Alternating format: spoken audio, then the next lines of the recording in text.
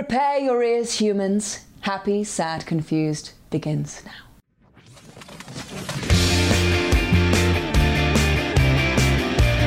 Today on Happy, Sad, Confused, Ewan McGregor and Charlie Boorman on their new show, The Long Way Up. Hey guys, I'm Josh Horowitz. Welcome to another edition of Happy, Sad, Confused. This is a fun one today, guys. This is a pair of gentlemen who go way back, lifelong friends. Maybe not lifelong, but they've known each other for, I think, a good 20 years or so. Ewan McGregor, Charlie Boorman. You obviously know Ewan McGregor as one of the most talented, charming actors on the planet. Charlie Boorman, a great talent in his own right. He's done a bunch of travel shows. He is an actor, comes from a great lineage. His father, the great director John Boorman. Charlie and Ewan met on a film when Charlie was acting way back when. Their friendship was cemented with their love of motorcycles, and they have built on that over the years with a series of adventures, and they've been documented in really fine fashion with these Long Way series. The new one is on Apple TV Plus, and I really enjoyed these shows. This one is their trip from the tip of South America up through all the way up to California, and it is a really fun adventure show, a document of their friendship, a travelogue. It has a great environmental message. They rode on electric motorcycles this go round, and if you just want to hang out with two really charming fellows on this great road trip, especially while we're all by and large cooped up in our apartments and houses, I found this show, The Long Way Up, to be a great escape. It's on Apple TV Plus right now, and I watched it all and had a blast with it. This was a conversation that was a lot of fun because I have a bit of a history with Ewan McGregor, and it's a pretty personal one, as I mentioned in the conversation. Way back when, Ewan, who is one of my wife's favorite actors, helped in a way. Not in a way, he really did help with my engagement to my wife. I asked him as a favor a long time ago to kind of record a special message for my wife that was a part of the engagement process. She thankfully said yes, and we are very happily married ever since. And so I always like to remind Ewan of that whenever I see him over the years. He's always very charming and sweet about it. And on this go round, which was of course taped over Zoom, Ewan kindly, not to ruin the surprise, doesn't have to be a surprise, it's kind of just fun to know, at a certain point he mentioned, wait, is your wife around? I've never met your wife in all these years. So yes, I dragged the wife into the call. I dragged her in to meet Ewan McGregor virtually in this conversation, and it's a cute moment later on. So stay tuned for that. In addition to this long conversation about Charlie and Ewan's adventures throughout the years of exploring the world via motorcycle, of course I had to hit up Ewan about the Obi-Wan TV series, which is going to be for Disney. They're shooting it next year. Some interesting little tidbits in there that are worth checking out if you're a Star Wars fan like me. Anytime Ewan McGregor talks Star Wars, let alone returning to the character of Obi-Wan, that is worth paying attention to. And his story of donning the Obi-Wan garb again. Yeah, he's been in costume, guys. He's been in costume for the first time in many, many years for camera tests. That definitely got me excited for the series that will be shot in the near future. Can't wait for that. Other things to mention. New episode of Stir Crazy, my Comedy Central series, up on Comedy Central's YouTube and Facebook pages. Really hysterical conversation. Is it even a conversation? It was like a rambling series of asides with the great Eric Andre. Eric Andre, who you may know from the Eric Andre Show and his stand-up, a really out there in the best possible way comic talent. I'd never had the pleasure of talking to him, and this chat for Stir Crazy, this episode, is, if you're an Eric Andre fan, if you like kind of out there crazy comedy, you'll dig this episode of Stir Crazy. Also got a chance to catch up for MTV with Dylan O'Brien. If you're a Teen Wolf fan, or if you're a Dylan O'Brien fan, that's a really cool, fun conversation.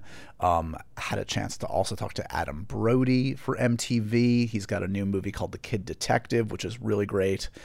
That was a fun kind of reunion. I hadn't talked to Adam in many years. Both of those conversations you can, if you check out my social channels, Joshua Horowitz, or if you just go to MTV News's YouTube page, you should be able to check those out. So keeping busy, guys, you know, while the world tries to deal with COVID. It is crazy times. Numbers are up across the country. We got to be vigilant. We got to wear masks. We got to observe social distancing. Do not let up, guys.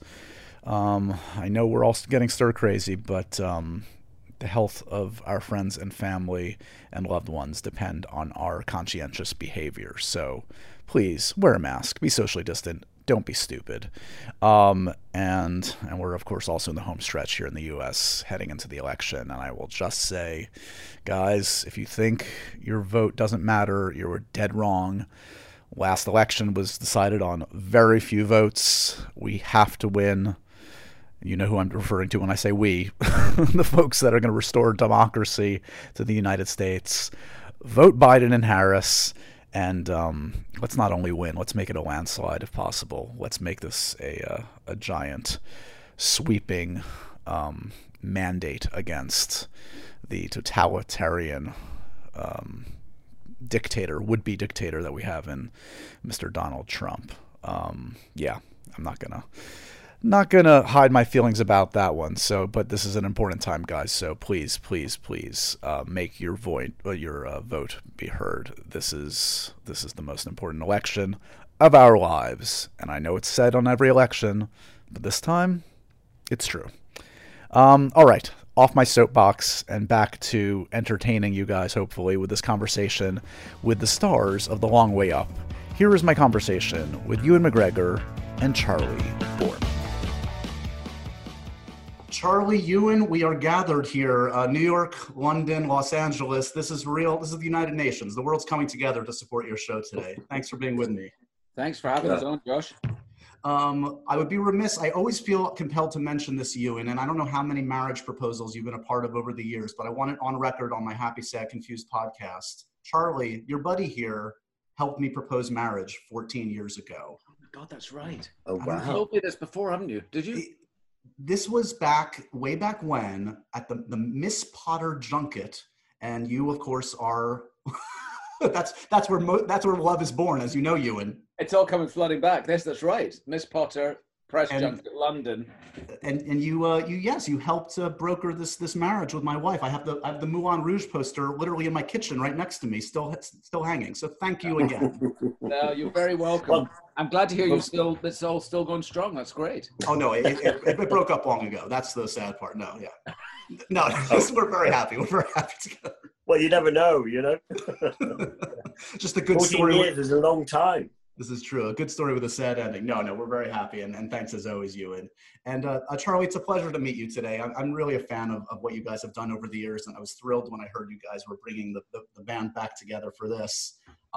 It surprised me it had been so long. I don't know about you, but like I didn't realize there had been such a gap.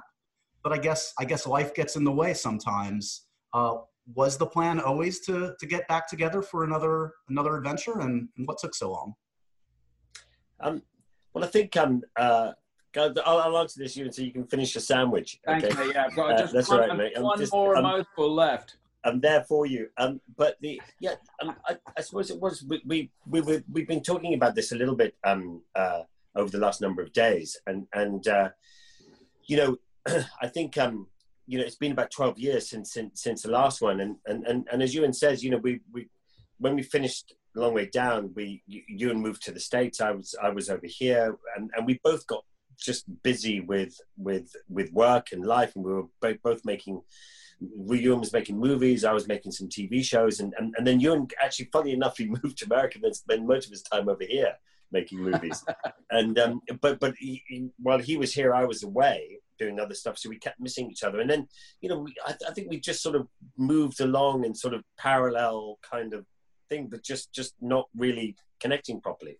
And then then back a few years ago, I managed to smash myself to pieces, and then Ewan got in contact again. I think Ollie rang him and said, "Look, this is what's happened," and then Ewan said, "Well, it's crazy that we this great friendship and we haven't sort of connected." So we kind of reconnected with this crash, and I happened to be stuck in my house in London. I wasn't going anywhere for a good couple of years.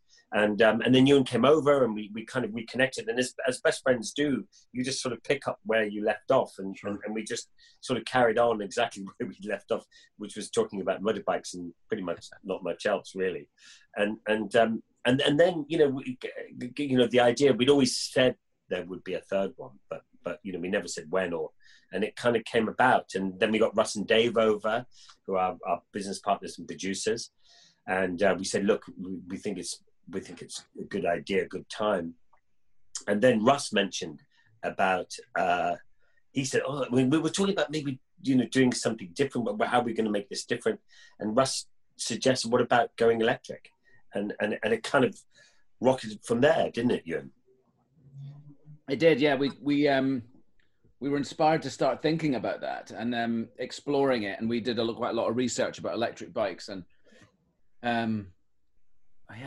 we went back and forward, like it was a real up and down thing, like a yo-yo. One day we were like, well, maybe it'd be quite exciting. We could try it. And I don't think anyone's done it before. And the next day we were like, what, are we kidding? This is a crazy idea. Like there's nowhere to charge them. We're going to get the whole thing's going to be about charging these bikes. Well, to be fair, it was a crazy idea. I've watched half the series, and it's a nice balance of like a travel show, and this was a crazy idea. And my God, this is a tough road to figure out, but you managed. Yeah, I mean, the nice thing about them, Long Way Round was our first one in 2004, and we rode from London to New York. So we left London and we headed east, and we went across Europe and then into Slovakia and the Czech Republic, Ukraine, Russia, Kazakhstan, Mongolia, Siberia, Far Eastern Russia, Alaska, Canada, America. And we didn't really know what we were doing, but that was the point. The point was we wanted to try it. We were inspired by this amazing book called Jupiter's Travels, written by a guy that we know now, Ted Simon, who did a round the world trip in the 70s on a Triumph. And because we didn't know what we were doing, we just believed, Charlie and I, that we should just shoot it, and we just let the experience of doing the journey be whatever it is, and shoot it and document it for real, and not try and impose anything or plan anything. And it worked out really well. So it's not, like you say, it's not really a bike thing. It's not, I mean, it's not bike centric. It's not it's not a travel show. It's just like the journey, and people feel like they can get to come along on the ride with us, which is what's lovely about it. I think. It does. It struck me watching it that it's about a number of things, but at its heart, I really feel like it is about friendship. It's about camaraderie and about this relationship between the two of you that's evolved over nearly 25 years. I also frankly appreciate, this is like a pet peeve about reality shows sometimes. I hate it when they don't acknowledge the production, what goes into it. And I love that you guys, like, obviously your crew is kind of part of the family now. A lot of these people were on the initial journey with you. But to the point about you and Charlie, I'd love to trace back a little bit because funnily enough, now that you've done this a few times over a number of years, this has become like your Before Sunrise. This is your like up series. Like this chronicles your guys like, maturing and like your different stages of your life. And these are funny kind of markers of your lives. When you look back at your relationship and how it formed, which I believe was on a film set, what was your point of connection at first? What did you guys bond over? We better not say it, really. Well, no, yeah. And now we're getting to the good stuff. I don't think there's a watershed and all sorts of stuff. Yeah, it was the early 90s after all. What did we bond over? It was actually, we because obviously, I knew of Ewan when we started the movie, and was really excited to work with him on a movie, and then I found out that he rode motorbikes, and then so of course my respect just rocketed even more. Then I liked the guy even before I met him, but then I really liked the guy for knowing about the bikes, and I heard he had a Moto Guzzi Le Mans, and that's right. And he and so when we met up at the at the film set. We met up at in this pub. We were in Ireland, in 6 Mile Bridge, Casey's, I think it was, and we met, you know, to meet all the crew and everybody and the actors. And my first conversation with Ewan was about motorbikes, and we both just had our first child, Dune and Clara, and we had a lot in common, and we kept talking, and we became friends on the film, and then we kept talking afterwards, and we did all sorts of stuff together. We did track days together. We did, you know, little adventures together. There was a whole posse of us. There was, you know, there was Roy and Paul and a bunch of us used Biker Paul, yeah, who used. We used to do all that. It's so funny that we're all bikers, and yet we call Paul Biker Paul. Like, I was gonna say, why do we call him Biker Paul? Is that an ironic name, or is he like the ultimate biker in the group? Well. No, but I think because I've still got him in my phone as Biker Paul, and so I don't know if it was that or I think it must be we that. called him Biker Paul, and then I put it in my phone as Biker Paul. But so we all did that, and then you and I got involved in a bit of a race team, and we kind of involved with that, and in the British Superbikes, and we did all sorts of sort of stuff like that, and then you know, and then. As Ewan said, this was really, it came sort of from Ewan. Really was the trip. We were looking to do a bigger journey, yeah. And we thought we'd go down to the south of Spain, meet our wives, and have a holiday, and then ride back. And then Ewan came up with this idea. So it's all your fault, Ewan. As I'm waving my pen at you. Ewan, when you look back, because I mean, you obviously, like, you're a much different guy than you were way back then. Yet this relationship has changed. I mean, or hasn't changed in many respects. I mean, do you look back at that Ewan that first met Charlie as a much different guy, or at its core, are you guys essentially the same wild gentleman from the early '90s? I think there's parts of us that are very different. Parts of us are exactly the same. It's just the nature of growing older. I mean, I remember the moment that we met. It's odd. I remember turning round and you approached me and you told me that you were playing. I can't remember the name of the character you were playing in the piece, but because it's so long ago. But you said, I'm Charlie. I'm playing that role. And I was like, oh, nice to meet you. And then we started talking about motorbikes. And but I remember it, like, seeing you for the first time, like that I don't think it was in Casey's yet. I think we were in a hotel or something, or a restaurant or something. It was like a upstairsy place or something. Anyway, we ended up spending most of our time in Paddy Casey's, which was a pub nearby. And that side of me has changed a lot. You know, we were drinking and whatever else all the time, and now I don't do any of that. I haven't done any of that for a long, long time. So that part of my life is very different. But our relationship sort of grown and morphed into this, through the race team and through doing track days together and this bunch of characters who we would ride with, but into doing the first trip. And then that changed everything, because we went through, like I said about Long Way Round, we didn't know what we were doing. We were experiencing it all for the first time. Yeah. And also we were trying to make a documentary out of it, or a film out of it, or something. And so all of the ups and downs on that, and the challenges of trying to make a film, and also just the challenges of trying to do that was in many ways the most challenging trip, I think, in terms of the riding and stuff.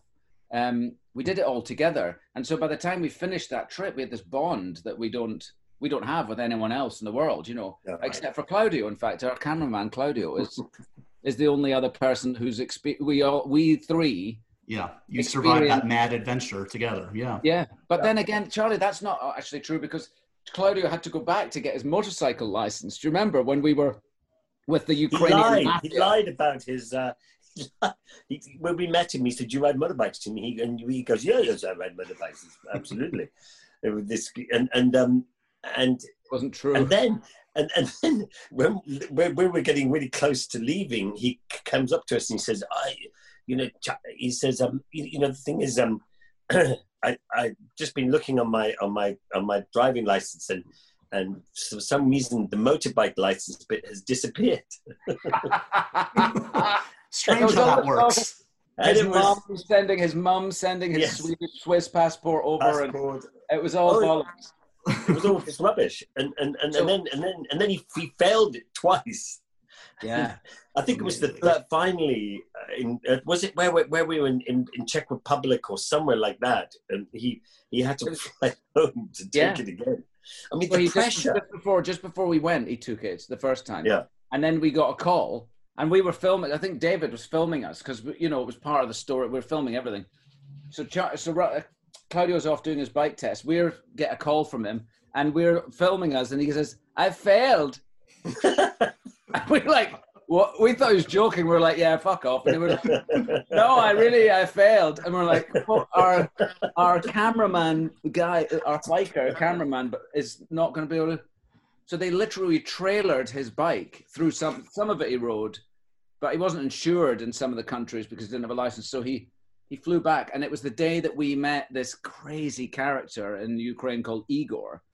And we got stopped for speeding it in a police check in the Ukraine, and it was like just set up in the middle of absolutely nowhere, and it was just purely for the police to fleece travelers of money. So you're riding along, there's no town, there's no build up of any people, and suddenly it's a 30-mile-an-hour zone or something, and you didn't see the sign because they hid it behind a tree. And then I don't think the gun even worked, did it? I mean, so he did, but we sort of talked our way out of it. And this nice guy said, he was asking where we're staying, and we told him we were heading to this town. We might stay in a hotel, and he went, no, and he made this thing with his hands where he made this sort of mime of being bitten by lots of bugs. He said, "Don't stay in the hotel like this."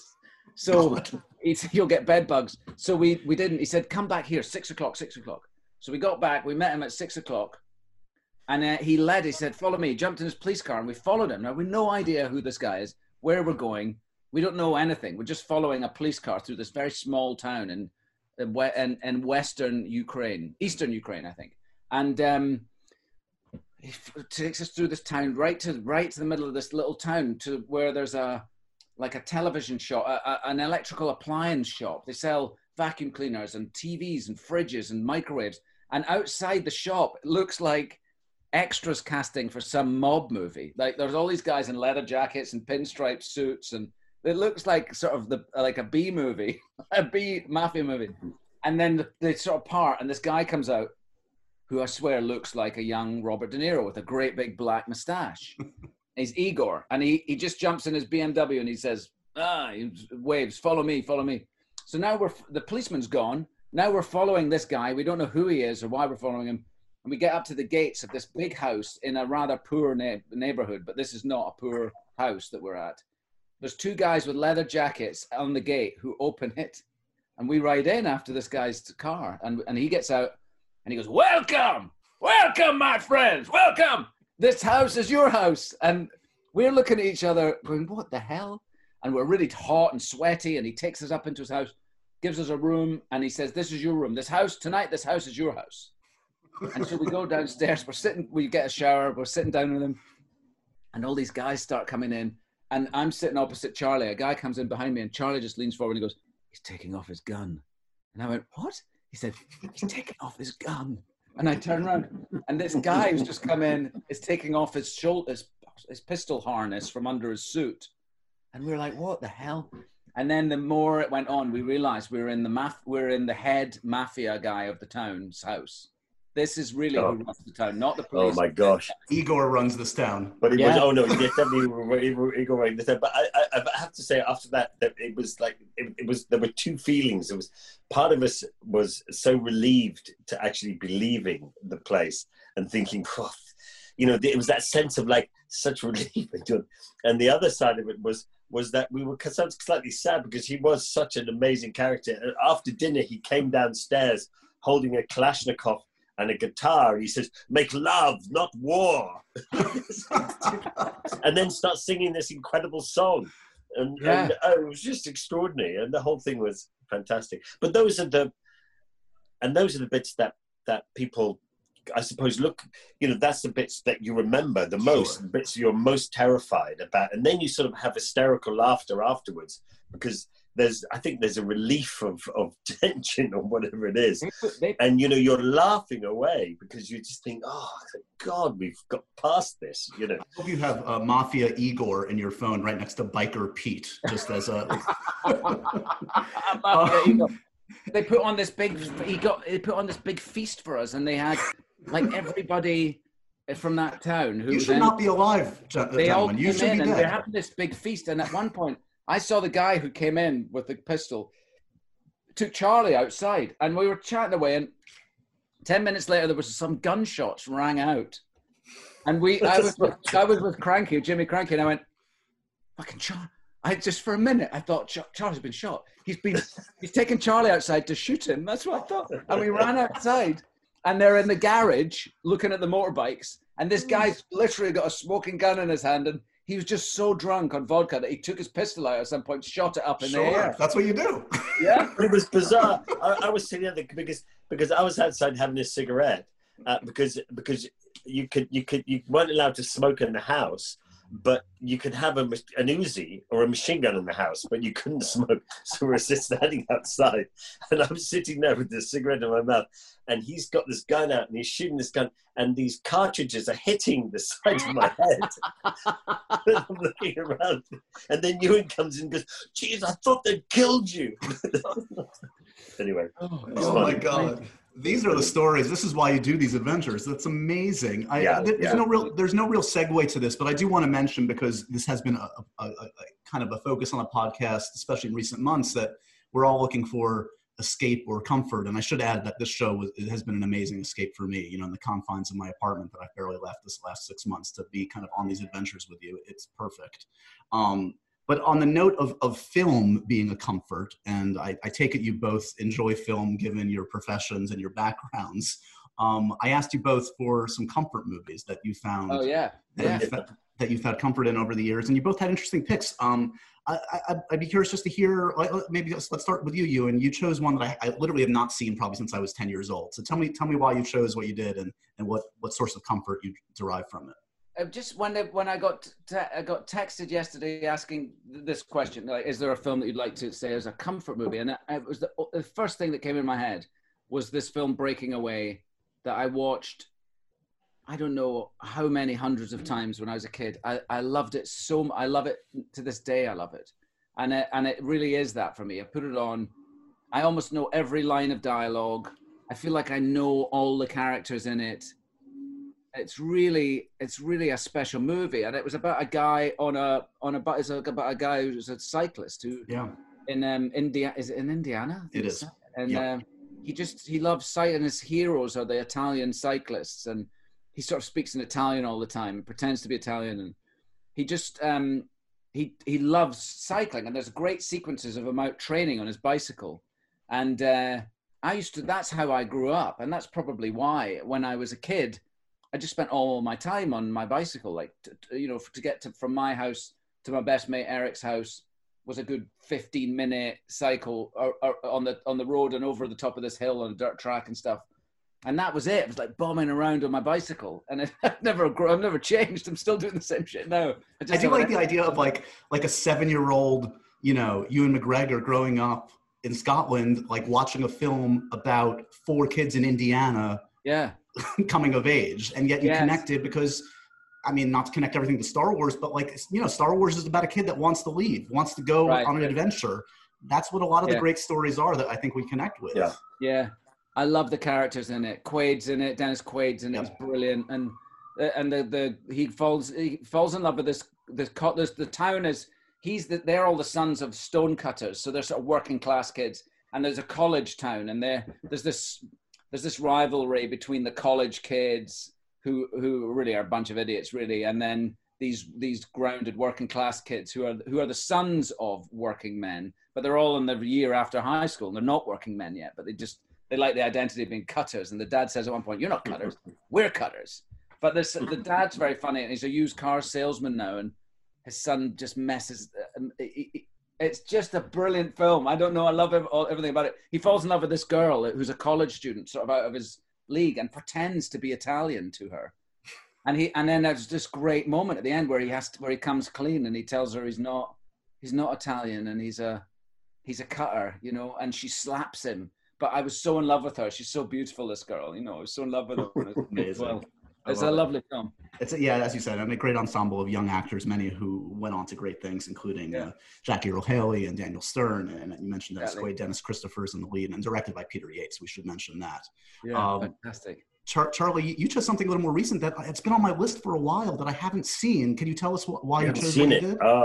I chose a film called Untouchable or Untouchable, which is a French film, and it's based on a true story about this guy who's paralyzed from the neck down, C5, and you know, he can't do anything, and he's very rich, and so he can have carers. He's, you know, very lucky in that way, but they all treat him a little bit like as a third party, and I kind of I understand that kind of feeling. I spent quite a bit of time in a wheelchair as well, and he was just looking for somebody to treat him normally, right, like a normal person. And I mean, I remember being wheeled down to the local coffee shop with my wife wheeling me in a wheelchair, and meeting someone on the street who they know, and they'd be talking to Ollie, and they'd be saying, "So how's Charlie?" Oh my God! I'm down here, and you go, "Oh, hello, Charlie. You know, how are you?" Insane. Oh my God! You know, that's terrible. And so I kind of, anyway, but I'm a little bit dyslexic, so actually very dyslexic. So I don't really watch subtitled films, and anyway, it's this true movie about this guy and this relationship that forms between the carer and him, and he treats him normally, and they just have this incredible adventure together, and he helps this guy come out of his shell again and have a life again, and then he comes from a difficult background, and he learns and gets a life as well, and I love the fact that it's a true story. It's beautifully filmed, incredibly well acted. And it was I remember my wife asking me, said, come and see this film, you'll love it. And I said, it's subtitles, I don't want to watch it. Anyway, I sat down in the cinema on the King's Road, the Curzon on the King's Road, and I watched this movie, and it finished, and I just sat there, and I was mesmerized by the whole thing. And it was the first time I'd ever really watched a movie where I just wanted to sit in the cinema, and if they were going to play it immediately again, I would happily watch the whole movie again. I loved it. I love that feeling. Amazing. That's a great pick. Thank you for reminding me that it was on my list and somehow it passed me by. You must see it. I will. I definitely will. It reminds me the way you were talking about sort of like that focus of like losing yourself in something, and in kind of the opposite way. Something that struck me as I was watching episodes the last few days of your show is there is nary a moment in the series where you guys are staring at a phone. Where you're on your iPhone, where you're scrolling through Instagram, where you're like, and that is life nowadays. And it feels like, I don't know if some of that was cut out because obviously you're going to be on your phone some of the time, but like, it seems like you guys really, and I admire this because I feel like I have ADD, even when I'm on vacation, I can't stop looking at the phone. This was a true escape. You're still able to escape and find, enjoying the moment, enjoying the 3 months of moments. Is that easy for you in these times to still switch off and kind of be in the moment, or has that become more difficult, or what? I think I was on the phone a lot speaking to my partner Mary back at home. That's what I used my phone for, and then we had it on the handlebars, using it for our navigation and bits and bobs to do with the trip. But like I would say 3 years ago, I got rid of social media altogether. I stopped doing Twitter and Instagram because it was just it was a big change in my life, and I was being bombarded with bullshit from people who don't know who I am or don't know anything about my life. And I just switched it off one day and deleted it, and I've never been more relieved in my life. It's just such a relief. I've got so much time back, and I don't miss anything about it. I feel like the people that I'm still in touch with. Like, I think there's that fear you won't be in touch with people, but the truth is you'll be in touch with the people that you're meant to be in touch with, and if you're not in touch with some other people, it's because they maybe don't mean as much to you anyway, then, so I don't miss it at all. Is there Charlie? Charlie. No, I mean, I found recently, I think during lockdown and stuff, I seem to of being on it a bit more, and I noticed that my children, and my wife started to mention that, you're always looking at your phone. And then I kind of, this is all the last sort of 6 months, and I kind of looked back at myself, and I kind of noticed myself, in the middle of dinner, having a conversation, and suddenly I pick up the phone and be looking at the phone for absolutely no reason, really, just looking at the phone. And so I've made a real conscious effort not to do that. I mean, the phone, as Ewan said, on the trip was super helpful. We would decide to go to some town, some little tiny village. You could look at that village, and you would put in as a search, youth hostel or B&B or something like that, and it was incredible. Every single youth hostel and B&B would come up in that town. So as a traveling tool, it was fantastic. But we didn't post anything. We didn't do anything on the trip like that. And it was, I liked it. And but most of the time, Ewan and I, we had comms, and most of the time we just talked absolute gibberishy rubbish the whole time. I mean, I hours and hours of chatting away, and some of the conversations just went. We had one day where we spoke about this is where trolls. Well, not trolls. One of those little trolls. Cabbage Patch trolls. Trolls, yes, trolls came from those little. We went through these huge fields of cactus first, and you'd be riding along, and just all along the hillside and run down the valley, they're just thousands of cactus standing, and in your sort of, I don't know what happens. There's some sort of meditation of riding all day long. It was as if there was thousands of people standing on the hillsides watching it go by, and we sort of came up with this idea that they were in communication with all the other cactus in the world, and the cactus were all talking to each other, saying, "Oh, there's those two idiots on the electric bikes going by there." Yeah. But then it became sort of like, we felt like we were being looked after by these cactus. Yeah. We were totally sober doing this trip. I just would like to follow up this comment by saying we were not high in any way. We were just high on life, And then we passed through this passage where there was all these tufty grass things, but it was like trolls' hair coming out of the ground. And we came up with these huge histories of these societies of trolls that live. It was madness. It was such and just talking, just absolutely rubbish. And that was one of the wonderful parts of it was, and I think a lot of it, and I think people who ride bicycles or go along or hikes or walks or have these passions that people have, horse riding or motorcycling, whatever it is, you on these long journeys, one of the wonderful things is that you do have a lot of time. And I think people have experienced this when people were sort of locked down in their houses as well. Suddenly everybody was forced to stop. Yeah. And you did have sort of time. And what's lovely is you put your helmet on, you got the open road, and then often your mind wanders and you think about things you haven't thought about for a long time. And I remember I lost my sister Talsha to cancer 25 years ago or so, and because life was so busy at the time, we just had new children, and you just got on with life. You never really had time to really think about that. And I remember on the first trip we did, I remember she came into my mind a lot on that trip because we had time, and I was able to sort of grieve for her again a little bit and stuff, and spoke about it to you. And I remember there was one lovely moment when we were near the sort of, I think we were in Chile, and we came around this corner. It had been raining, and we just come over this mountain pass, which was quite difficult and foggy and rainy. It was cold and towards the end of the day, and we came round, and there were these double rainbow, and Ewan piped up and said, "Oh, Charlie, look! It looks. I think Talsha's looking after us." Oh, and suddenly this came up, and it was lovely that that Ewan and I have that connection, and that he was thinking about my sister at that time as well, and it was lovely, and it's a nice it's nice to be able to have that Zen or experience, or it's good for the mind. It's good to help you rebuild.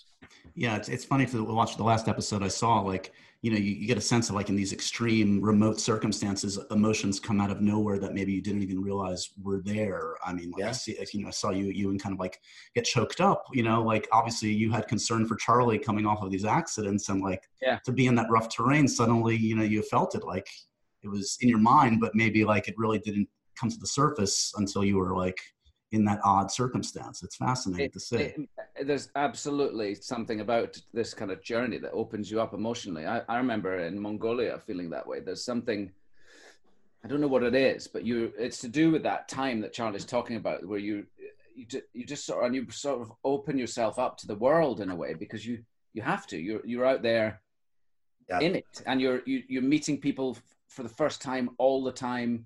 And you have to be open to them. I mean, what's the point in doing this if you're not going to be? So there's something quite emotional about it anyway. And then, I found many times of these, you know, always when we work with UNICEF on the 3 trips we've done, Long Way Round, Long Way Down, and now Long Way Up, we've partnered up with UNICEF, and they've shown us 3 different projects along our route on all of the 3 trips. And they're always emotional, either because you're seeing kids in very difficult situations, or you're inspired by these little children because of their spirit and their, you know, we've seen a lot of different projects that UNICEF support or run.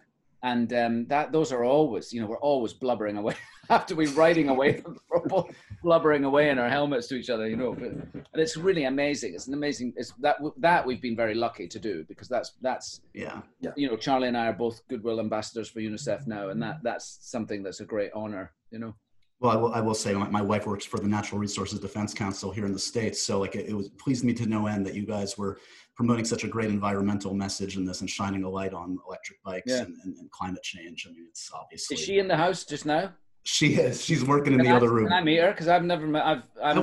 Oh, that's very sweet. I'll bring her in just a second when we wrap up, if that's okay. Okay, yeah. On a very frivolous note, how's the lightsaber training? Are you ready? This is a long time coming, buddy. We've been waiting for this for a long while. Do you feel ready to get back on set and return to Obi-Wan? Yes. I'm very excited about it. I really am very excited about it. It's been a long time for me coming too. I mean, we've been talking about doing it, Lucasfilm and Disney, and for, I don't know, 4 or 5, maybe more years. And it's just taken a while to come to fruition. And I'm excited about the fact that it's a series as opposed to a movie. It gives us more space, and I'm mainly excited about it because of the Mandalorian series, which I just thought was really good. And we're gonna adopt some of that technology that they utilized in that filming, and I'm working with Deborah Chow, who directed some of Mandalorian, and I'm really excited about working with her. I think she's really good, and we did a couple of tests when we were going to make the film earlier. We did some testing, and it was great working with her. It was great working with her. Did you I'm going to enjoy that very much. Did you like actually get into the character, or was that too premature to like do it on a camera test like that? Or no, we kind of did it properly. Yeah, it was good. Oh my God, that must have been amazing. It was kind of a funny moment walking on set, because there was a lot of the Mandalorian crew. Yeah. And I walked on, you know, and it was just like, for me, it was a big moment. You know, I walked into the dressing room. There were my beige cloaks and my laps and my belts and boots, and I was like, oh my God, it was really like, it was my old costume. It was amazing. Deja vu all over again. I can't wait to see it. I'm glad it's happening. I'm gonna grab Jenny to say a quick hello, and then I'll let you go right back. Wonderful. Be interesting. How wonderful that they're still together. That's lovely, isn't it? There's a lot of people. Hello. How are you? Yeah, I'm gonna give you a. Hi. How are you? Hello. We're loving the show. Do you like it? I love it. Oh, that's great. Good. I'm glad. And we loved the original too, but then just to see you guys focus on the electric bikes has been a lot of fun. Oh, great. Down there. Oh, that's good. Well, thanks very much. It's nice to meet you at last. Yes. I've heard a lot about you over the years from Josh, but we've never actually met. Thank you for helping it all work out. Exactly. I was glad I could help. Thank you. Nice to meet you. You too. Bye now. He's either going to love me forever or hate me forever for that, Ewan. I don't know. Exactly. Don't you ever do that to me again. Exactly. Well, thank you, gentlemen. Again, as you can tell, I'm a big fan of both your work and the fact that you brought this collabo back together one more time. Hopefully not one more time. Hopefully you'll keep doing this. Everybody should check it out on Apple TV+. So thanks for your time again, guys. Brilliant, Josh. Thank you so much. Lovely it was very nice to meet you and your wife as well. Thanks, Charlie. Thanks, Ewan. And so ends another edition of Happy, Sad, Confused. Remember to review, rate, and subscribe to this show on iTunes or wherever you get your podcasts. I'm a big podcast person. I'm Daisy Ridley, and I definitely wasn't pressured to do this by Josh.